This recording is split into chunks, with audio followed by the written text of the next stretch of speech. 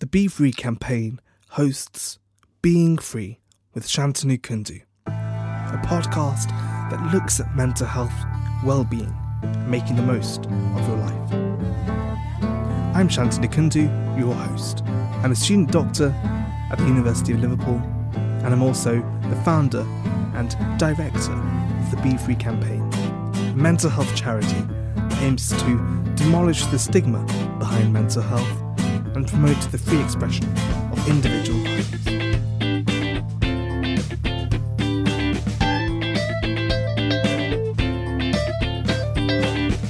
On today's episode, we have Jordan Yeats, a mental health blogger, YouTuber, and a youth worker.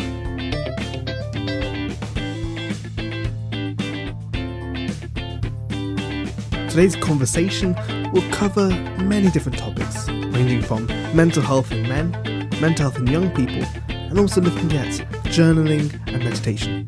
Hope you enjoy. It's been a bit of time since we last spoke, so tell me, how have you been doing? What have you been up to? So just kind of changing my new job.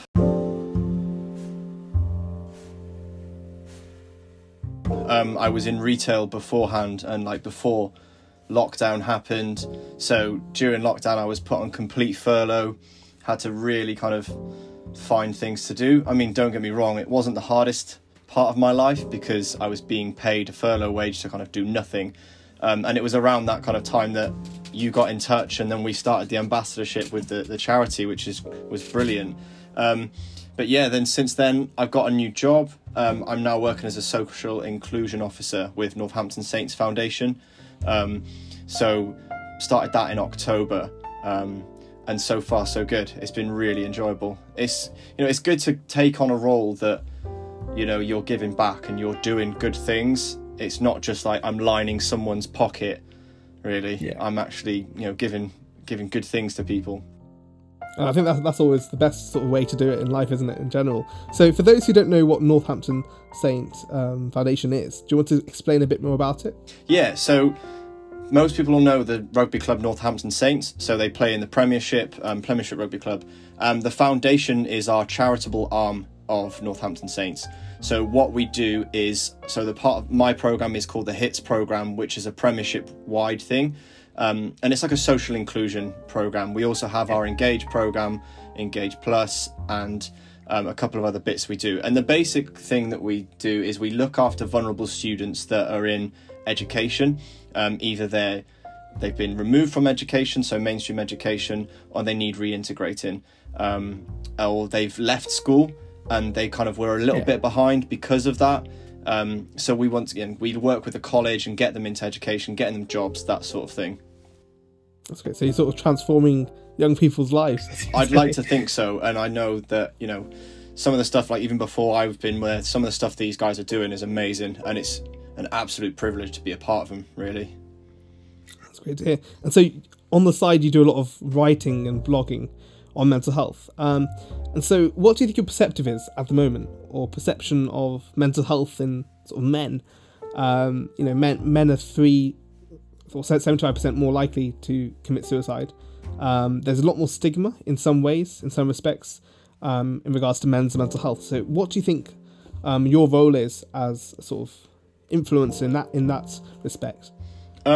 Well, when I started the blog up nearly a couple of years ago now, so it was May 2019 that I first started up, I just noticed that there was not many people kind of as men speaking about it, and especially not in the public eye. It was a really slim sort of, and no one was kind of talking about it. And I remember when I was really suffering, all I could have done with was someone to kind of sit there and talk to and kind of go, actually, no, I can relate to you. I have those feelings. I know exactly how it feels, mate.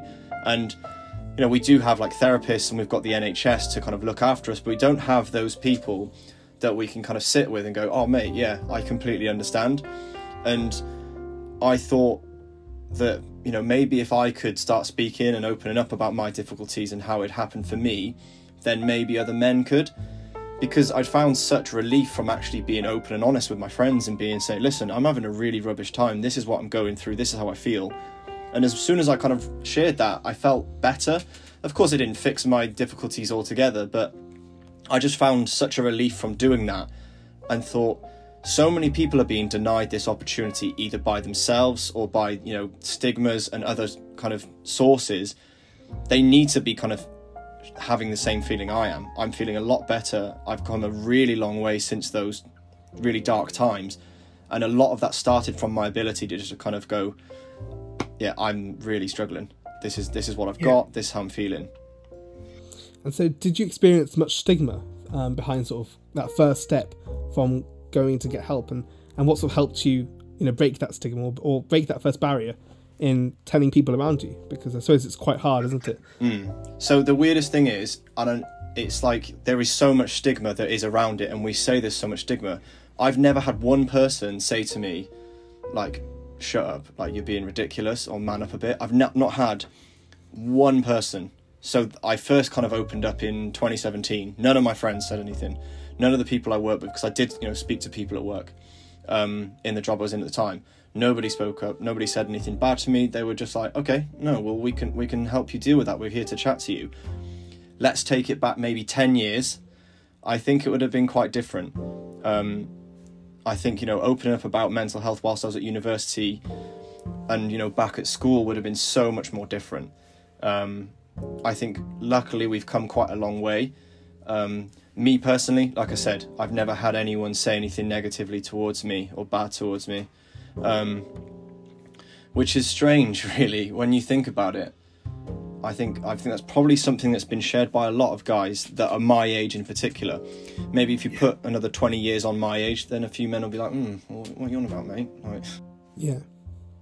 And so do you think it's maybe some internalised stigma as well, then, that sort of stops you from getting help? Or were you quite open to speaking to people? Initially, I was just really unsure on what to do. I was just like, my biggest difficulty came from the fact I had zero awareness. I didn't know what anxiety disorder was. I knew what depression was, but only a very small piece of it. So for us, when we were younger, depression was related to, I mean, you look at like different Skins episodes and you'd be, you know, that was, you know, when Effie said, you know, she got depression, she was put in a hospital, and, you know, that was the kind of the first time we started hearing about it. And if you go the other end of the scale, you know, when they talk about, you know, mental hospitals, you think about asylums, and you think about the Joker and Batman, and that was all the things that I kind of had. And I was like, well, I don't feel like that. I don't, but am I going to be put in an asylum? Of course, those kind of classic asylums have been, you know, they've been out of business for, you know, 60 years now. So it was just the complete uncertainty. I just didn't have a Scooby, like, what it was. So I was just very much like, I don't know what I've got. Like, why do I feel like this? So I suppose working with young people in particular, they'll have a lot of these preconceptions as well, about sort of, you know, oh, are they going to lock me up if I say I've got mental health condition? Are they going to, you know, is that how everyone's going to see me? And it's that idea of myth busting, isn't it, a lot in children? So I suppose it affects vulnerable children more than those who are not vulnerable. Have you seen that sort of disparity in your work between sort of vulnerable people and non-vulnerable? We find with the vulnerable students, and I won't give any names away or anything like that, but the things that they've gone through are, you know, some of the things that these children had to deal with at such young ages are incredible. And you wonder, like, you know, how on earth have they got through those difficult times in their lives? So for them, you know, it's earlier on, and the things that have happened to them, they've got absolutely zero control over. You know, we're talking about a great deal of trauma for youngsters from as early as, you know, 2, 3, 4, 5. And some of the things I struggled with was kind of as I got a little bit older.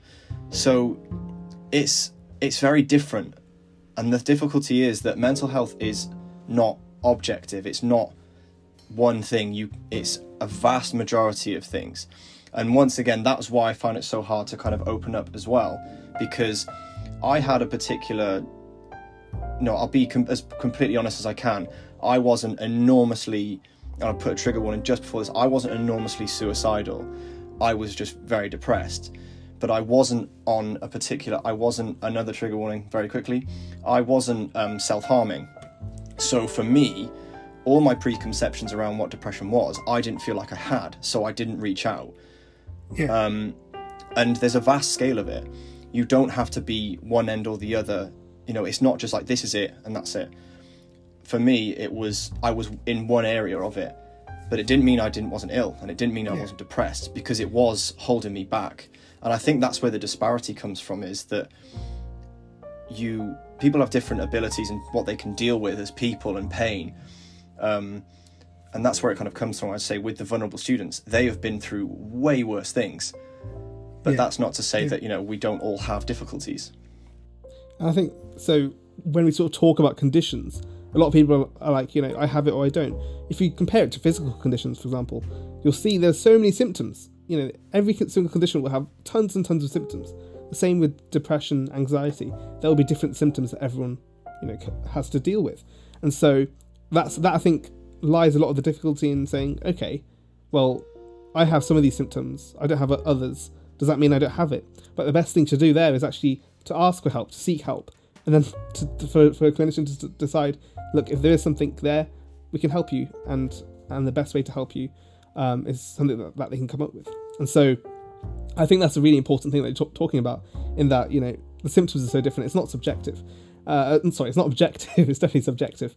And we have this idea of biological, psychological, and social aspects that we look at whenever we see sort of a human. It's a holistic approach now, isn't it, in looking for any conditions or any issues. And so in terms of the children you're working with, do you see a lot of their sort of behaviour manifest from their trauma earlier on? There'll be certain traits that will kind of pop out with certain students. You will find, particularly is in a lot of boys that are around 14, 15, 16, is there's this immense pressure to fit in, and then comes the really low self-esteem. So we do find that with a few of the students, that the way they're behaving and the things that they're saying about people and the way they're doing things, it's purely a kind of way of, they want to fit in. They're trying to, show up to their peers. And the thing is, we've got obviously different levels of what students are doing these days. You've got, people that are highly academic, so they're all trying to kind of compete with each other. So someone that probably doesn't feel quite as academic as them will probably start thinking, oh gosh, and then they've got a difficulty with self-esteem. And then you've got, of course, the other end of the spectrum, where you've got 12, 13, 14-year-old boys that are probably in gangs. They're out doing these, awful things. And there's an element to compete, and they want to fit in. They want to, have a name for themselves. We're all kind of craving some sort of superiority, and it just kind of varies depending on where you are in your life. Yeah. And so in terms of the steps that you take to minimise that in your sort of work, how do you sort of go about it? Because it's such a difficult thing, because competition will always exist. So what's the best way for you to sort of deal with that? It's a really difficult one, because we're not at the level where we can, I'm not trained as of yet in any psychotherapy or anything like that. So for us, it's kind of, we're just people that they can come to and speak to if they need it. It's, a lot of these students have grown up without that kind of support, and having someone to kind of put their arm around them and go, it's okay, you can have a bit of a tantrum, it's all right. For these guys, they've never had that. So when they do go to mainstream education and they start struggling, they'll start acting out, because that's what kids do. We're irrational at that age. So immediately the school will go, right, no, you're out, we'll get rid of you, and we'll put you in a place like ours. So we're just, we need to be people that can listen to them, really, give them a chance, and show them that actually, you don't have to go down this route. We can help you, and we can point you in the right direction. And, more often than not, we do succeed in doing that. I think last year we had a 91% success rate with our students. But the bit that's obviously most concerning to us is the 9%. And, we always want to strive to kind of change that.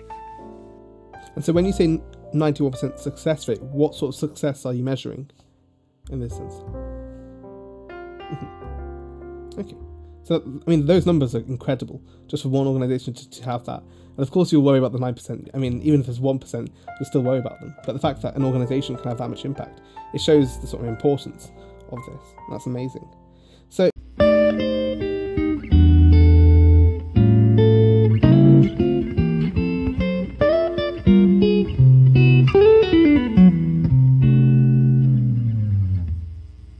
So moving on to something a bit different now. Your YouTube channel, you started a couple of months ago now, and you do a lot of work on sort of well-being as well, and journaling, for example. So it might be good to talk a bit more about that, because I've seen a lot of people struggle to start journaling, because you see a blank page, you're like, okay, where do I start? There's so many things you could talk about, so many things you can write, and that's when people sort of disappear from it. What's your tip, your main tip that you'd give to someone in that stage? Well, first things first with the journaling, it needs to be, you can do it on a computer and you can do it on a phone, but it won't get the kind of scientific benefits that you can kind of gain from journaling. But you need a pen and paper or a pencil. It has to be done in that kind of format. There's a lot of brain work to it. I'm still working on how to verbalize it myself, so I can't explain it right now, but it's there. I've had it explained to me, and it's really, really intricate and really detailed. But have a conversation with yourself. That's the best thing I can suggest to you. And just start with writing down, how do I feel today? How am I feeling? What happened today? Something that's kind of, clicked in your day, and how did it make you feel? And it's kind of like, have a conversation with yourself. How am I feeling today? And you'll find that you'll just kind of go off and on and on, and you just, you'll be finding all sorts of things kind of come out. And the most important thing is to be like non-judgmental with it. Remember that in this journal, it's completely private. No one's going to see it. You can be as verbal and horrible and violent as you like in there. So you can be non-judgmental with yourself. And that's the most important bit. If something comes out and you're like, oh, wow, what's that? Accept it and just kind of go, okay, well, that's how I'm feeling. We have a great deal of emotions in our brains, and it all gets kind of trapped up, and we struggle to release it because we, sometimes opening up to people, the things that we might have to say can be a bit sensitive, and we always worry about that judgment. But with a journal, because it's a piece of paper and a book, it's not going to talk back to you. And, it's a really good way of kind of getting your feelings out there. So that'd be my best advice. Yeah, and there's also this idea of the worry book as well, to write down any worries you have throughout the day. So is that something you do or tend to use? So I always find if something's kind of triggered me in any way, so I will always kind of get that emotional trigger. Something will happen and you'll kind of either get that feeling in your head or your heart or your gut. So what I'll kind of tend to do is go back on that thought, write down the thought, how did it make me feel? And then sometimes through the brain science that I spoke about very briefly, but sorry, cannot explain it just yet. I'm not there on my study for that. Something will come out, and it's the one way of accessing it is through journaling. The other way to do that is through meditation. This was taught to me by my hypnotherapist, and it's been like it's been quite a journey to kind of go through that. It's really intriguing. Amazing. And so in terms of meditation, again, there tends to be a lot of people who think, oh, meditation, who wants to do that? I don't have time for that. And this idea that, it's people just sitting in a forest, cross-legged with their hands like this. And so what are some simple meditation things that you could tell people? Is there anything that you use that's quite quick for people, but also has a lot of benefit? Yeah, so I started off a few years ago using the Headspace app. It was really good, especially for like kind of training to use it and kind of learning how to meditate and what works. And it was kind of just gain that kind of mental space where I could kind of sit back and kind of just, wait. I also then used Calm as well, which is another kind of technique. But the best one for me so far is got to be the Wim Hof app, because you've probably heard of Wim Hof. Everyone's talking about him at the minute. He's got this, amazing technique where he immerses himself in ridiculous cold, and he uses deep meditation, so through breathing. And his, for me, is the best one, especially for beginners, because he talks you through it so well.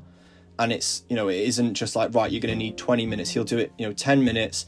It's deep breathing and it's brilliant. But so that would be a good one, is find an app that works for you. I mean, I tried Headspace, I tried Calm, and then I tried Wim Hof. Wim Hof is the best one for me. They're all available on iPhone and Samsung and Android and stuff like that. So it's not a case of kind of like, okay, well, reading from a book, trying it. you can get guided meditations.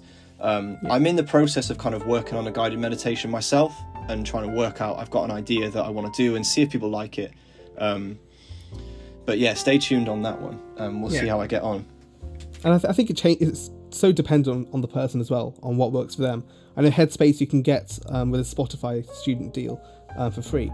And Calm, I think there's a small subscription charge, but apparently a lot of people say it's worth it. And I think it's so different for everyone in terms of what they do. And there's also some sort of simple ones that Dr. Rangan Chatterjee, who's one of the TV doctors, and he has his book on the 4 pillars of preventative medicine. And he talks about how it's a 3-4-5 method of meditation. So you breathe in for 3 seconds, hold it for 4 seconds, and breathe out for 5 seconds. And so the idea is that if you focus on your breathing and sort of set that time apart, you have that sort of solace for that 10 minutes or 15 minutes, however long you do it.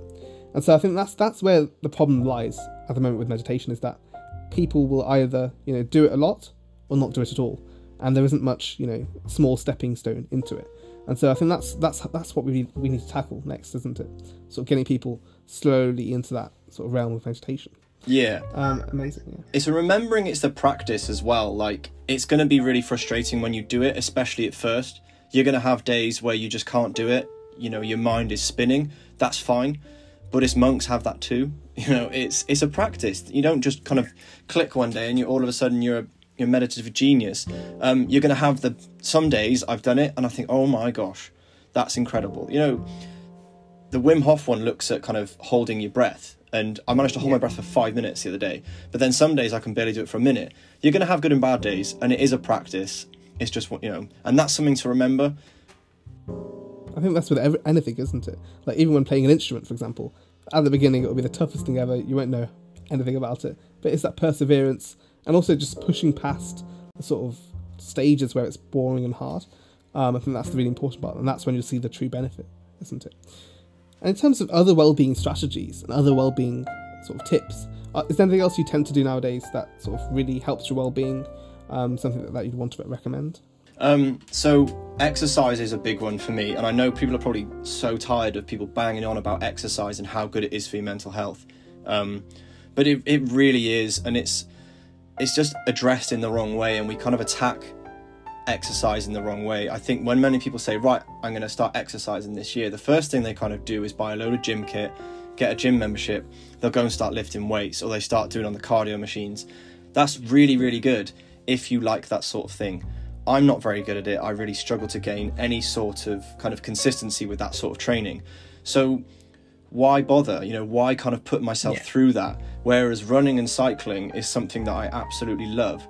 I find, a great deal of adventure from going out on a bike and doing, 30 miles, 40 miles or whatever. And the same with running. That's what works for me. My girlfriend, on the other hand, can't stand running. She much prefers doing weights, that sort of thing. And it's all about kind of looking at what works for you. If you like yoga, go and do yoga. If you like playing football, go and play football or rugby or whatever it is. That's the kind of thing that people get the most wrong, is they kind of assume, right, the first thing I'm going to do when I exercise, I'm going to go out for a 10k run. They do a 10k run and they absolutely hate it, because at first it's going to be horrendous. Some people love it, some people hate it. So kind of focus on that if you are going to exercise. Yeah, I think even the NHS brought up something on that in terms of the couch to 5k. It wasn't the idea that on the first day you'd run out and do a 5k. It's building yourself up in small paces. First you start walking it, then you start brisk walking it, and then it carries on going harder and harder, doesn't it? And it's also the idea, again, like meditation, in how we can increase exercise at home quite simply. And so even when you go into the kitchen to make some food, you can do a few lunges on the way there. Even whilst you're waiting for the microwave to buzz finish, then you can just do a few squats.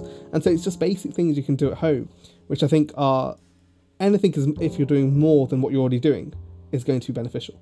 And I think that's what a lot of people are scared about, is jumping into exercise and thinking, okay, they're going to have to do it for 3-4 hours a day in the gym, running a treadmill, but it's really not, isn't it? Yeah, spot on, mate. Like, it is that. I mean, every time I do it, I'm immensely competitive. I grew up playing rugby since about the age of 7 and played loads of different sports. So for me, competition is it's in my psyche as a whole. So it's really hard not to try and compete with people, and that's what kind of always used to put me off, is I was always looking at other people going, right, I'm going to beat you. that's, you know, how my brain was kind of tuned for so many years. Yeah. When you start getting a bit older and you start realizing it's not really about that, you're actually the only person you're competing with is yourself. But, you know, it's focus on kind of what you like, what makes it fun, and then you'll be more consistent. I think when you start chasing the aesthetical benefits of it and you start focusing on your mental health benefits, and I think another thing that people maybe don't talk about is actually what works and how it works. So in your brain, when you become stressed, you essentially have the release of anything like anxiousness or, you know, the release of cortisol and adrenaline, and that will make you more and more stressed. That's what kind of increases the fight, flight, freeze sort of thing. And the less it subsides, the more it builds and builds and builds. When you exercise, so let's say you do a 5-minute exercise, it lowers your cortisol and adrenaline levels and it replaces it with endorphins. So you've got the lowering of stress, raising of endorphins. It's kind of like it's a really perfect kind of balancing act. And that's why it's so beneficial for you. People have what they call like the runner's high if they've ever done any sort of exercise. And afterwards they're like, oh my gosh, that was amazing. You want to hug everyone, you want to jump on everyone, you think it's the best thing ever. That's called the runner's high. And that is where that lowering of cortisol comes from, raising of the endorphins comes from.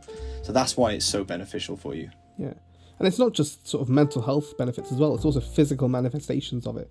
Reducing cortisol, so for those who don't know what cortisol is, it's basically labelled the stress hormone. So whenever your body faces stress, you know, you get raises in cortisol. That can increase your sort of weight, it can increase your sort of, it can decrease your immune sufficiency, so you can get more infections, more colds. And that's why a lot of symptoms for, you know, people with depression and anxiety is actually, you know, if you see one of your friends at school not coming in as much, that could be because, you know, they're quite stressed a lot of the time and their immune system gets quite run down. And so it's the idea that the physical health and mental health are so interlinked, and that helping your physical health will help your mental health and vice versa. I think it's really important, isn't it? Yeah, definitely. You need to think about that continuum. Physical health will help mental health, which will help physical health, and just keep it going. It's, you know, they look after each other. And I think that's probably why we are where we are in the world in terms of mental health, is because we've kind of ignored it for so long, and we've kind of focused so much on physical health, that we're not remembering about this other bit over here that, you know, is arguably more important. It's kind of like the chicken and the egg thing. Which one came first? Like, you know, but for me, yeah. Mental health is the one. Yeah, definitely. And I think it's all good in sort of the public perception of mental health. And I think now it's coming to a stage where people want to get more help from the NHS, from private people. But it's also then comes to a point where primary care isn't as, you know, sustainable with this mental health model that they've got at the moment. A lot of it is you've got a 10-minute appointment. Within that 10 minutes, you've got to arrange some sort of follow-up. You've got to actually know what's going on with them, and then, you know, prescribe something if necessary. And so a lot of GPs are going towards that sort of prescribing stage and giving antidepressants, which are great, but it's more a short-term fix, isn't it? It's not a long-term sort of sustainable solution, like psychotherapy, like cognitive behavioural therapy, that we see. And so it's got to be also a level where we look at how the government can act in improving primary care resources. So what's your sort of take on the government's perspective? Did you ever reach out for help from a GP or anyone like that? So I went to my GP first off when I was kind of struggling. Then I was referred to looking at getting CBT, cognitive behaviour therapy, and the difficulty was the amount of care available. It's, you know, I can't say it's not enough, because it is enough. It's just, it's so, you know, it's running so thin. You know, so many people need help, and there's not enough money being put into it, clearly. So for me to I had to go towards the private route, which I was really lucky to be able to do, kind of saving my wages and going to see a private hypnotherapist, which isn't sustainable for everybody. I was in an immensely, you know, privileged position to do that, but it was expensive. You know, the amount of money, it was an investment, and it was a lot of money. And I thought, well, if I could afford it and do it, then it means that it frees up some room for somebody else to use the NHS kind of resources. But yeah. I mean, that was 3 years ago I started looking at using the NHS. the only time I really managed to get any kind of... Well, the difficulty was, it was like once every 3 months I was getting appointments, and my mood would fluctuate so much in that time. I think, at first I was really skeptical on taking antidepressants, because it was like I felt there was such a stigma around it, and I didn't want to, because I didn't want to be perceived as weak. But I know, and people get irritated that the NHS kind of prescribes so many antidepressants, but if the care's not available and they haven't got the time to fit people in, then I don't really know what else they can kind of do without that investment from the government. I did end up going on antidepressants, and I was only on them for a short time, but it did kind of allow me to go, there is light at the end of this tunnel. I can feel better. Yeah.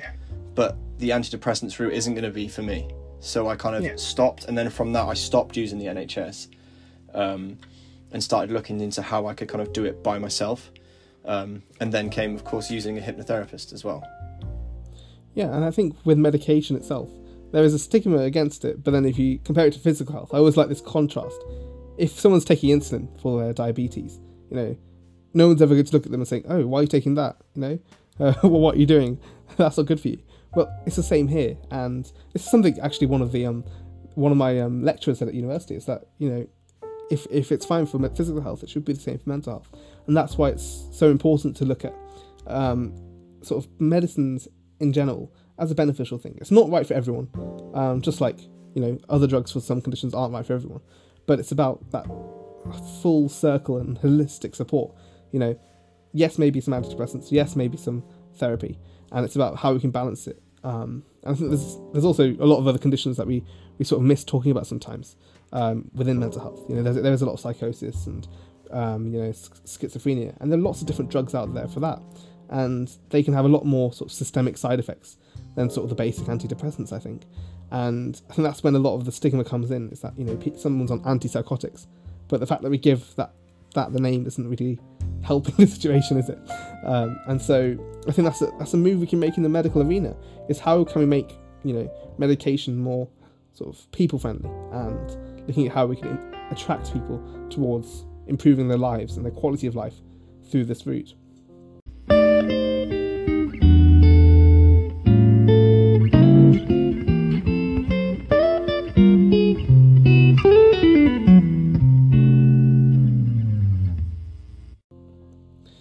Yeah. So in terms of sort of going towards the end of the session, I really want something to feed back to the volunteers who are working particularly with children, because it is quite hard to work with children and their mental health, working on topics that are quite triggering and are quite heavy. So what tips would you give for volunteers working with children?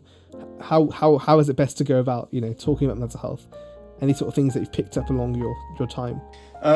I've not had a chance to do many kind of mental health chats with the students as of yet, but one thing I would say with teaching the kids is you need to kind of go in there with an open mind. You can't go in there with a plan, and you need to kind of lose your ego when you go into it. You cannot walk through the door and be like, right, today I'm going to get this out of my students, I'm going to get this out of my students, I'm going to get this out of my students. You really have to drop that, and you have to go in there with such an open mind, because it's so likely that by doing that, you're going to get steered off in loads of different directions, and you'll find yourself getting really burnt out if you're not going to get the results that you want immediately. Children are difficult, and they don't understand. They're very different to adults in the sense that children are way more irrational, and they don't know what's going through their mind. Many of them, mental health may not be on their radar anyway. They probably haven't got a clue that they've got anxiety disorder. You could quite easily kind of diagnose them with it if you were a doctor or a GP or anything. But for them, they don't know. So they'll be acting in these different ways, and you might try and think, oh, do you know what? Today I'm going to make them more aware of it. Sometimes you have to kind of drop the ego with it, I would say. That's something that I was informed, because at some point I'd love to look at being a therapist in some way, and that was the biggest piece of advice I was given, was that you need to lose your ego. You can't go in there and think, right, this is the direction I'm going to take my client in today, because it won't work, and then you'll find yourself becoming painstakingly frustrated when it doesn't work out. If it does work out, then definitely. great. But Yeah, and I think that's quite hard as well at first, like, in particular, when you're sort of working with children. It's a very different experience to talking with adults, talking your day-to-day life, because you've almost got to go down to their sort of level of learning their way of acting and sort of helping them learn the best way possible. And I think I've also picked up that the attention span is a lot less than us. I mean, especially over Zoom, which is a lot of our work at the moment. I get quite Zoom tired nowadays anyway. So imagine a kid who's already quite distracting in general. How are they going to cope with it? And so I think it's empathizing a lot as well with the children and the fact that they are facing hard times as well. And there is this idea of generation sort of shame in that. I think a lot of the older generations tend to say, "Oh, children have got it so easy nowadays," but what I think is happening is that the issues are just different, rather than it being a case of it's easier or worse. And so, yeah, that's something that I think has got to be something we can work on in the future. So yeah, so amazing. So is it where's the best place for everyone to find you and learn more about the work you do and your blog? So Jordan Yates MH is my Instagram handle. If you go on there, you'll probably find everything else. Either that, or you could find me on YouTube under the same name, and I'm also on Facebook. I've got a website too, so it's jordanyatesmh.com, and once again you'll find kind of everything that you need to know on there. Last year was a bit of a weird one. I kind of was like, okay, start of the year I was like, right, I'm going to really stick my head down and we're going to get to it. And the plans kind of went out the window, and it was very much kind of make things up as I go along kind of year. So hopefully this year it's going to be way more consistent, and I'm going to be able to put together some different things for people. I've just literally completed a Notion template for people, so that will be available to download really soon. It'll be completely free. So I don't know if you use Notion. I literally started using it. It's like the best thing. Like Ali Adbal is my favourite kind of YouTuber now with all that. So I and my friend Stuart Carter got me into it. It's like the best thing ever. So I've made a little template for people that, whether you're struggling or not, in fact, you can use it. But it'll be free, and I'll find a way of getting it out to you guys there. Yeah, definitely. I think that what's happening now is they've made it free for everyone. Notion. Before I think only students could get it for free. Then there's a small monthly fee, but now they've made it free for everyone. It's definitely something that just works so amazingly. It works well for sort of teamwork as well and collaborations. I think that's great. So yeah, thank you so much for coming on today's episode. I think it's been really insightful learning a bit more about sort of you, mental health in general, and also a bit of well-being. Because I think that's something we struggle to sort of get into, the meditation and the journaling. There's some really powerful tools there that I think people are quite, reluctant to try. So hopefully people will pick up a book this time and then we get into that. So thank you so much. No, you're very welcome. Honestly, guys, meditation is brilliant. At first you'll think it's kind of weird, but like you said earlier about, it's not just sitting in a forest and kind of being silent, but I can guarantee you will want that as soon as you've done one session. The idea of that kind of peace and solace that you get is really nice, and it can be quite addictive in that sense. It's been great for me. That's great. So Headspace, Calm, and what was the last one you said? It's called Wim Hof. So Wim Hof method. It's called. It's WHM on iTunes and stuff like that. It's brilliant. I love it. Amazing. Well, thank you so much, and I look forward to having you back on here soon as well, talking about some other stuff as well. It'll be great. Thank you. No worries. Thank you very much, mate. See you soon.